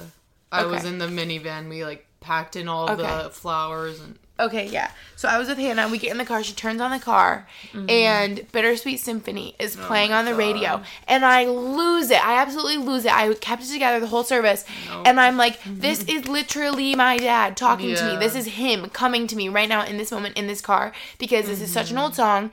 This is, like, so emotional and, like, in my soul in moments with you and him on the back porch at our old house in the summer. Is that what you think of, Lucy? Because that's what I think of. Yeah. Playing Bittersweet Symphony, blasting it out back, like, over the balcony, on the patio. Oh, my gosh. And I'm like, okay, hi, Dad. Like, that's you. And that song is never on the radio. It's such an old song. I'm like, this is on for a purpose and a reason. And it's for me to hear it right now because it's a sign from my dad. So, things like that. I know I said I wanted to talk about things that have helped us. So, one of them is signs and just letting yourself be open to recognizing signs from them in any situation, because if you look for them, you will find them. Like, you will see them. But something else that you do, Lucy, that's helped you in your grieving. Like, you're feeling down right now. What's something you do that makes you feel better? Well, for a while, I feel like I would just try to distract myself, but then you're not, like... I don't know. That's you're, like, not pushing the problem off. Yeah, you're not dealing with it. Because then it'll just come crashing down. Yeah, like, it comes back. So I feel like, like, thinking about it and letting myself cry, or, like, like, writing, like, I don't know. At the beginning, I was really scared to forget, like, literally anything. Yeah. I was like, if I forget his voice or what, I'm gonna cry. But yeah, so I just write down, like, things he liked, like, TV shows he liked, like, whatever, foodie, whatever, like, literally anything ever that he liked or reminded me of him or whatever. And then, like, I was gonna make, like, a playlist on Spotify with all of his, like, favorite songs, and then I was like, I put one song in it was a blubbering mess, and just, like, I can't do this. Tabled that. But I feel like it's not, like, don't push yourself too far, but also, like, I don't know, do what you're comfortable with, like, journaling or whatever, because even that's hard, like, putting it into words and, like, seeing it written out, like, yes, I'm like, well, that all it is? Like, now all of these big thoughts and, like, moments are just, like, me writing it down so I don't forget now. Like, I don't know. Whenever it's weird, but I write it out, I cry the whole time, obviously, because I'm, like, putting my thoughts into words. I'm like the cardboard princess castles or whatever, like, shit like that. It just makes me, like, I'm like, well, that's all that is. Little girls. That made me really sad when you just said, I don't want to forget his voice. Yeah. Because that sounds literally awful. Yeah. I was picturing that. But we have all these, like, so many home videos, like, literally We do. Like, I'm pretty sure if you sat down and watched them all, you could be there for, like, months. Like, I don't know. Yeah. But I really want Dara and, like, obviously myself when I'm ready, but I would, like, love to watch them. Yeah. Because I feel like it's a good window into, like, parenting and, like, whatever. Like, he would have been, like, a great grandfather. But if you get stuck up in, like, the future, like, oh, I'm going to be, like, who's going to walk me down the aisle? Like, stuff like that. You can get caught up in, like, the really bad thoughts, like, that just make you sad or... Yeah. Like, I remember... Like, a genuine, and, like, I would say it to Dara, and he's like, well, you can't actually feel like that, and I'm like, I'm sorry, but this is how I feel right now. I'm like, I don't know. I'm like, I don't know if I'll ever be as genuinely happy as I was, like, before he passed away, you know? I know, I think worrying and, like, about... I'm like, even my wedding, I'm like, I'm gonna be so sad. Like, that's gonna be a sad day. And he's like, well, you can't think about it like that. Like, especially, like, it's obviously too soon to... Yeah. Be like freaking out, but I think when you think about really big ideas like that, like, oh my gosh, am I ever going to be as happy as I was before again? Or, oh my gosh, I can't imagine graduation, having children, wedding, big things like that. You can't let yourself think about that. And that's all you think about in the beginning. And I know it's hard when you're like, don't think about it. That's all you think about. But I think the one thing that like comforted me the most, and Lucy, mind you here, Lucy and I had our college graduation that he had a countdown app in his phone looking forward to for years, near like a month and a half after losing him. Like we were almost there. And so it was literally like, I remember walking across the stage feeling like I was getting stung by 100 bees because it was just so like, am I still walking? Am I here? Like, it was so bittersweet. Like, I specifically remember looking back up into the crowd on the right side of me. Like, I remember it so specifically and seeing all of you sitting there. And obviously someone's missing. But, you just have to remember the big moments that they literally have a front row seat and, like, they are there in spirit watching over. I think it's... well, I don't know if we should get into... I was going to say, because I think it's easier. I don't know. I'd prefer if I was, like, more religious so that I could see it like that. Yeah. But also, obviously, after, like, a big loss or some traumatic event, like, it shakes your beliefs and maybe you're starting from ground zero and you're gonna navigate where you're, like, what you feel and what you believe or whatever. Yeah. Like, I think Mom maybe is experiencing that from what I've gathered. But I've having it shake up her beliefs forth. And her faith kind of thing. Yeah. Yeah. Yeah. Like, I'm not sure how she's feeling about it, but I just remember, like, our cousin Randall, he was asking, like, how do we feel about it? Because, like, he's been through some stuff and he's religious, and I feel like that's like a very good backbone to have, or like I don't know. And, like, because I always think about it, like, I'm like, I hope I'll see him again. Like, but I don't know. I don't want to just, like, hope myself into believing. I want to, like, actually believe or something. So, I don't know. I'm happy that we both have our voices in this episode because we are so different, have different beliefs. And I do believe personally that faith and religion can really help out a lot. Yeah. In times of loss. But Lucy's so right. I won't say her name again just because. But I have a close friend who recently lost a parent, and she's very religious, and she's like, to be honest, I'm like that's like the one time where it, like, shakes up your beliefs, and you're like, God, hello. Yeah, big thought traumatic events. It's like, or it's like, so he chose this. Yeah, like, how? Why? Like, I thought you listened to my prayers. I thought you had my back. And I have a close family member who's very religious as well, and she said she was very angry and upset with God, and I think more recently she was like, I had this moment where I felt like he was here with me and had my back again, and she was like, oh, hi God, like, you're back. And she's like, I felt like he literally said to me, duh, I've always been here. So it's like, yeah I'm glad when people, I don't know, I'm glad when people believe in religion, and, like, I don't know. I feel like it's obviously every person's right to believe or to search for what they believe and to experiment with whatever religions. And I feel like all of them are rooted in the same kind of ideals. Yeah. So I do, like, I don't know. I do. You know who you should talk to? I'm not, like, what's it called? Atheist? Like, I'm not like that. Is it called, like, agnostic? I think really you're spiritual. I, like, recognize all the religions, and I know that, like, it's not like everyone's crazy because everyone's saying this similar stuff, you know? Yeah. So I feel like maybe there is something, but who knows? And I think that's very common of, like, well, maybe just the people that I've run into at BU. But I'm going to make a generalization. Like, young people our age, I think, are less, like, maybe classically or traditionally very religious for some religion. It's like, I'm not like this one, I don't identify as like this one religion or having only these religious beliefs. I would just say I'm like a spiritual type of person. And I think you would enjoy speaking with Arlen because he's done so much reading and sort of like research about religion. And he's like sort of the idea of like, well, how can all of these be a thing if like, everyone in one religion only believes that one's right, then how are they all a thing sort of thing?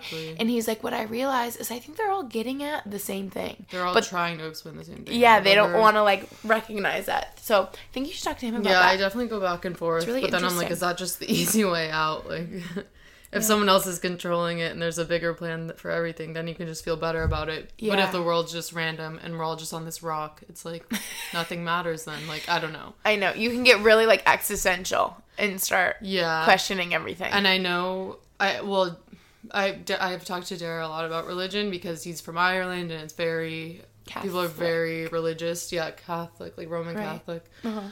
And there's like a lot of, like, it's just a huge part of the culture, like huge. And like, especially like going back a couple of years, like I feel like it was even bigger, but with like the church scandals and all that bad stuff, like the little boys being whatever. Oh gosh. Like just like despicable stuff. But okay.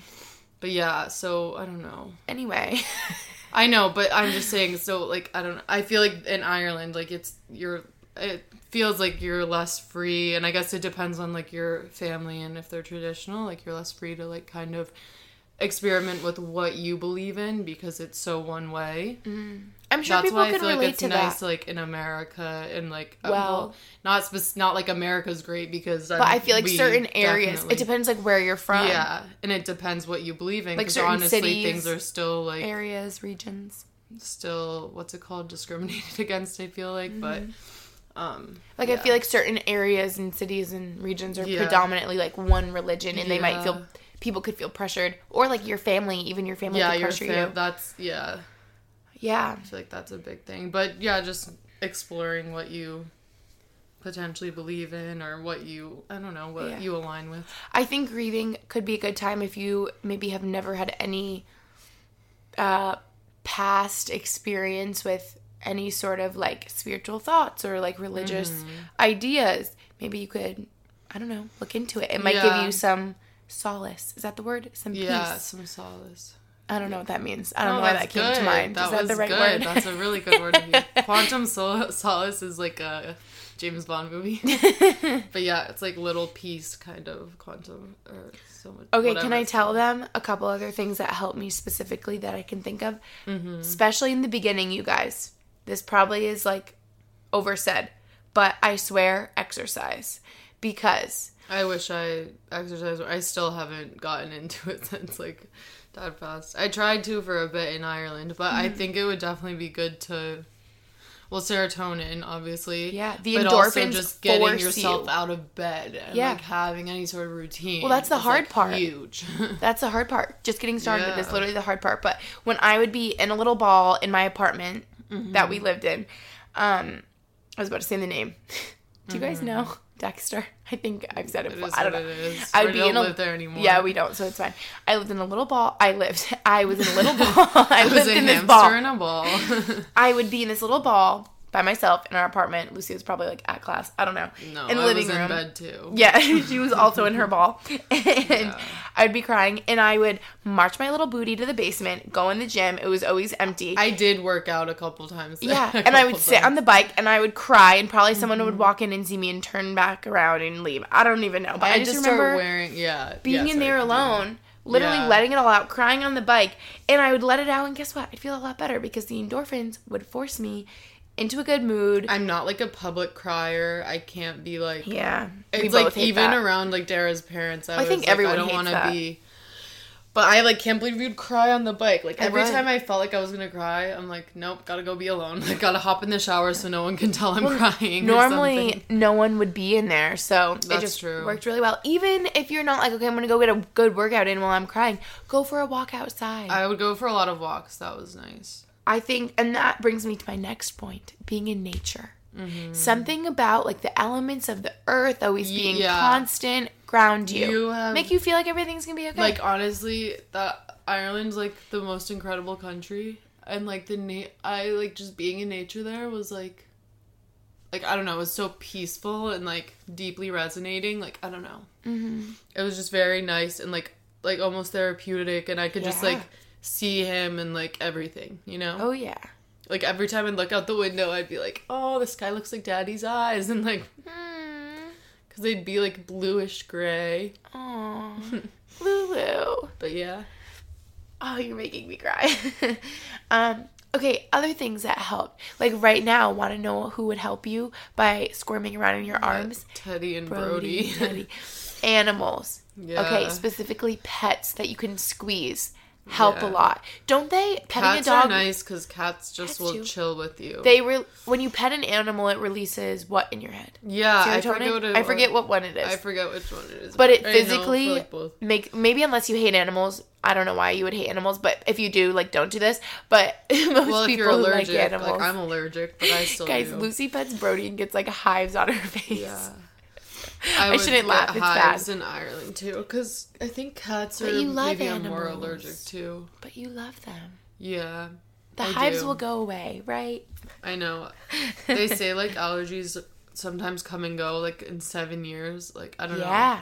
So I'm like, maybe I'll sometime be like free of this. And I think I first got it when I was like a tween, and I was like, I'll be rid of it so soon, and now I'm like still allergic. Like 23. Maybe 14 years is my time, because I'm planning on getting like a Great Dane with Dara, like an Irish Wolfhound, like pets. Well, you better just keep your Zyrtec and Claritin. I know.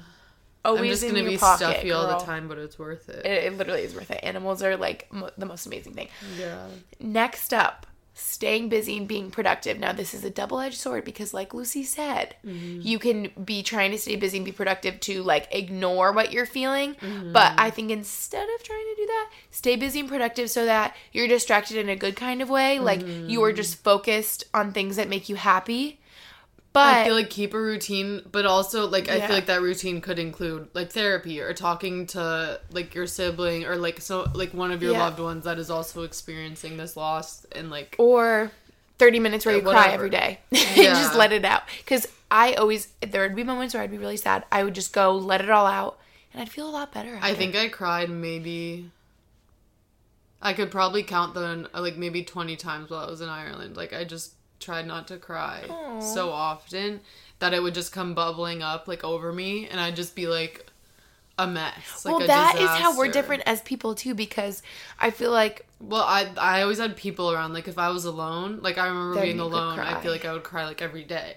But I think typically, but like with Dara, I don't want him to be sad because I'm sad, so I'm trying to, you know. Oh, I never really thought. And of then it like that. Living with, and this is a whole other thing.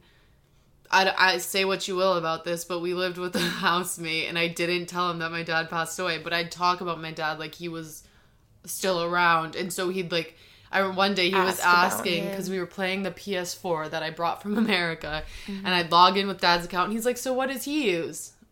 I'm like, nothing. Oh. And he's like confused, and I'm like, oh my God, why did I do this to myself? You know? I know. But I think we both do that. But I would talk about him like present. Dara would talk about him like past. Yeah. And Dara's like, and I'm like, stop giving it away. Like, you know.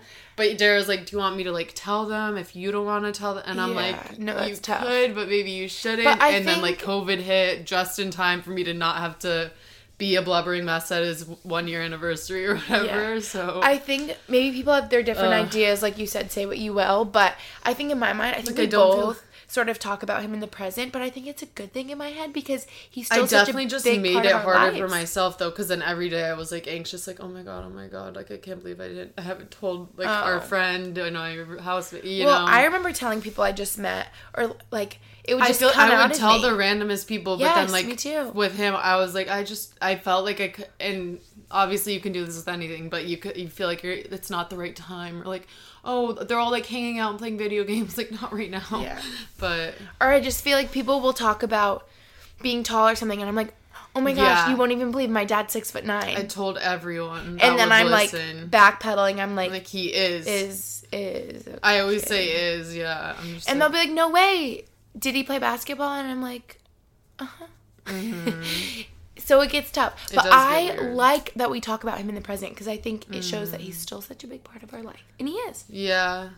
Yeah. It's just hard with, drawing the line with that. Like, either I feel like you have, I don't know, I guess I do both. Sort itself out. But I'm like, I feel like either you have to be like all present or all past. No. Like, either. I do both. I catch myself. I'll be editing through my vlogs and...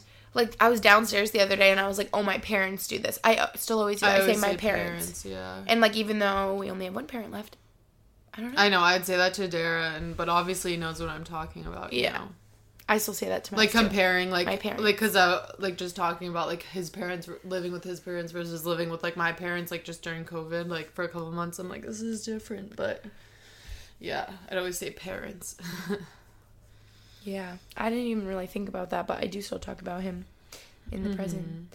Oh, and what I was trying to say before that, I think crying and how we handle that differently is, I feel like you've typically, throughout history, have been the type of person, you sort of like let things that upset you bottle up, and then they all come flowing out. Yeah, yeah.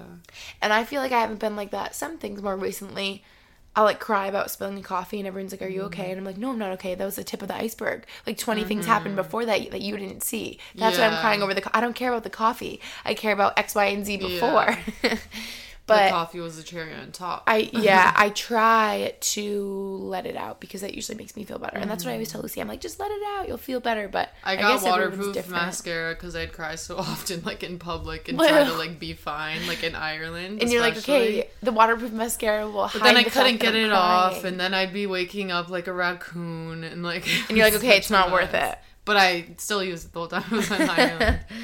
Also with the rain, but... primarily for tears. That's like the first reason I got it. Yeah.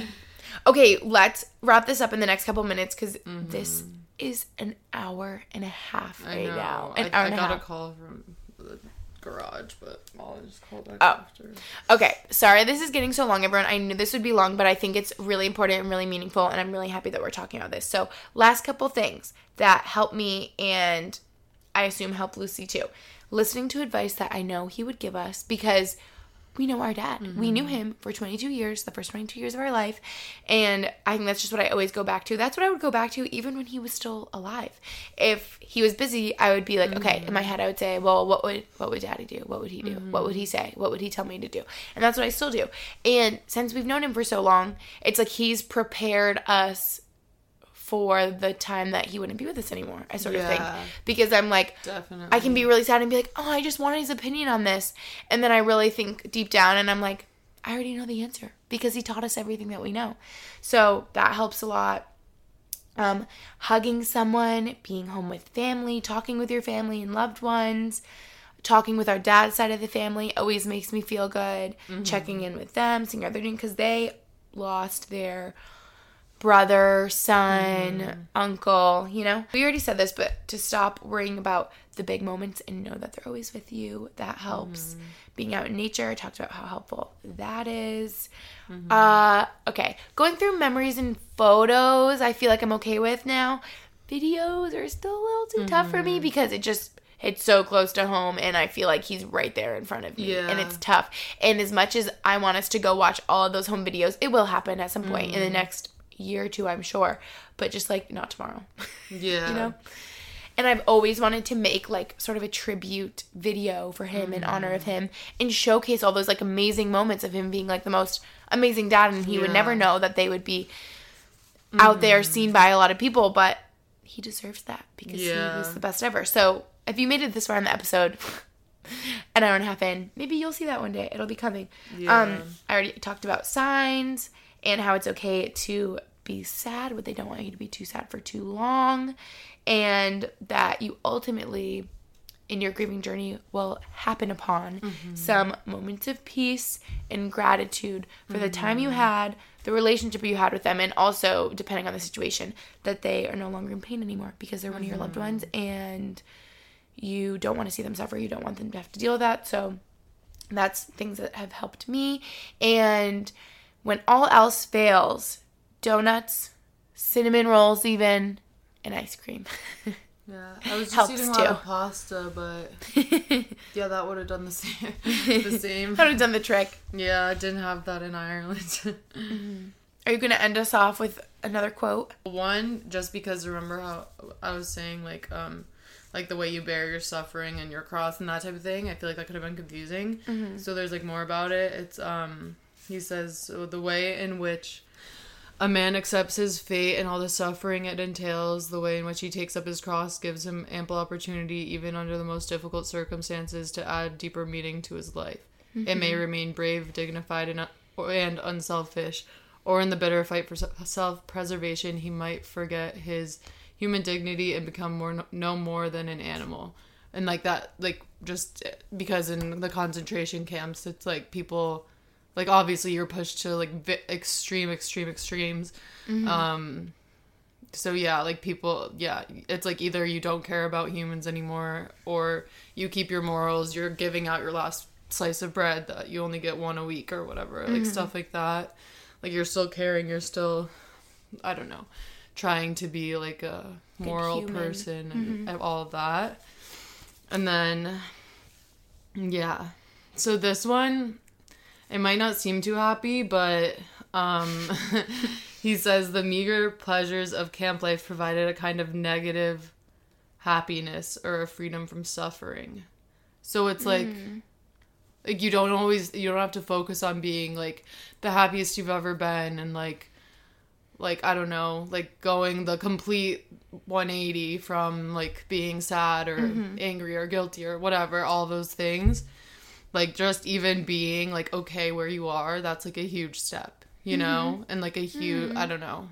I love like, you that. should be grateful that you're able to be okay and you're able to go take care of business and do the day-to-day. Like, I remember also, I was going to say earlier, like, I don't know why, but it really, like, was... I feel like one of the, like, the nicest things that I've experienced from, like, a professor. But remember, I'm, like, going to cry. Remember our psychology of coaching professor? I'm gonna cry. He was so nice. Aww. He was like so understanding and was just telling us like put one foot in front of the other. Like, yeah, so nice. And like honestly, I feel like I like needed that exact advice because I was like, I have no idea what I'm doing. Like, literally, I remember being like on the ground in the hospital. Like, I just like collapsed on the floor in the hallway and was like trying to call Dara, and like his ringer wasn't on, so he didn't wake up. And I was like, well, I'm gonna die here. Like, this is it, you know. And I feel like part of me, obviously, like whatever, like ended there, but like, yeah, I don't know. Aww. I feel like. I don't know, appreciating the words from people, like, not even just people, like, that are, like, there supporting you, like, your partner, or, like, your closest friends, like, even just, like, professors, people that, like, know your situation, even, like, the slightest bit of it, and if they're able to, like, give you advice or any bits of strength, like, I don't know, I feel like that's... take it and listen. Take it and, like, appreciate it, and... Because they care. Hold on to it, yeah, exactly. Wait, I love that, because I think that...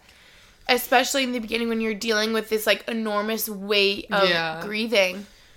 The littlest things, like, taking care of yourself and you're just going about your daily life isn't just that anymore. It's really freaking hard and difficult. Like, even getting out of bed and showing up to class, you know? So it's really hard. Just one foot in front of the other, like... Because he was, like, a coach and, like, a dad. And, like, you know, I feel like they have a lot of wisdom and experience dealing with a ton of different people and all these different walks of life. So... I don't know. But yeah, I remember I appreciated that. Like, a ton. That reminds me of hearing a close family member tell me that I think this was in the context of like a breakup or something for another family member, not me. But anyway, not to be like too specific, but it's basically the idea of like too vague, maybe. Even when this is what matters. Even when it's pouring rain and you're down in the dumps and you're sad sort of thing, it's like pick yourself up, take care of yourself, brush your hair, put on clean clothes, shower. Like, it seems specific, but take care of yourself because you want to be feeling like the best version of you. Like the little things self-care. That you know and take like care. I have a whole episode on self-care. Take care of yourself because when the sun is shining again, the sun comes back out, you want to be like ready. Yeah. I remember that. That's what that reminds me. Really one foot in front of the other. In the beginning, like, the last thing I'll say, this is so long, I'm sorry, everyone. The last thing I want to say, and this is what people tell you when you lose someone, and I find it to be very accurate.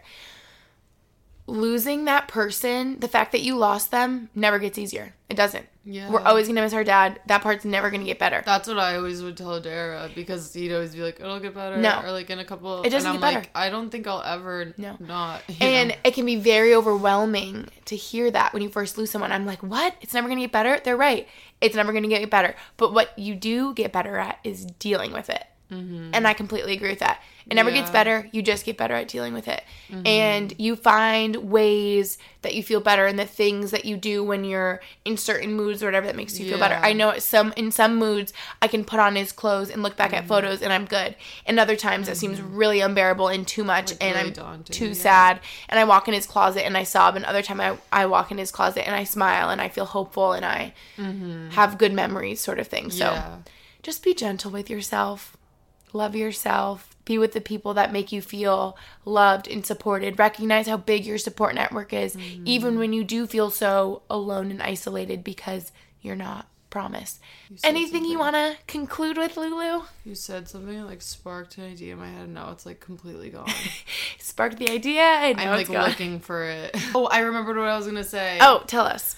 Well, for our specific situation, I think just like losing.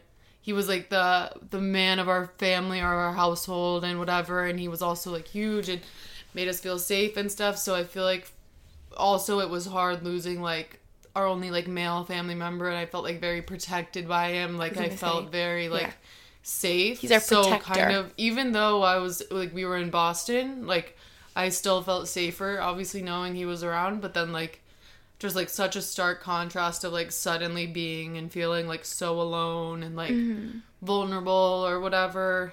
It's very odd, like very, I guess, like overwhelming or like scary. But yeah, I think just knowing that there's people that care for you no matter what and that love you and support you, like no matter if you think you only have like a few good friends, like literally all of the like your previous friends and your family members and your extended family, like everyone wants the best for you and like will drop everything to like help you, you know? If you just vocalize how you're feeling or what you need in support from people, then like you'll get it. So I love that you said that.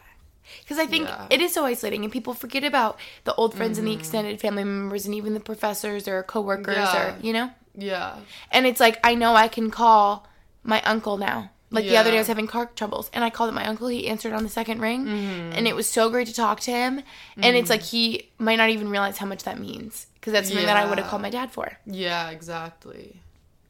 And he just wants the best for me and wants me to be safe and happy and healthy and... Yeah, like nothing's going to fill the place, but also you can find support other ways and like through like your extended other family network of people who care about you. Okay, we're finally ending it off, people. This is the longest podcast episode to date. I didn't know it was going to be this long, but we had so much to talk about, you guys. I hope you really enjoyed having this with my twin sister, Lucy. I truly do hope that this helped any of you that are grieving because it's a journey that you'll be on, forever. And so I could only hope that this would help in any sort of way by us being so open and honest with you all. So I love you guys so much. Yeah. Thank you for listening.